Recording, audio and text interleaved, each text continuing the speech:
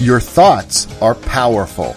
This is Emotional Management. I'm Dr. Christian Conte.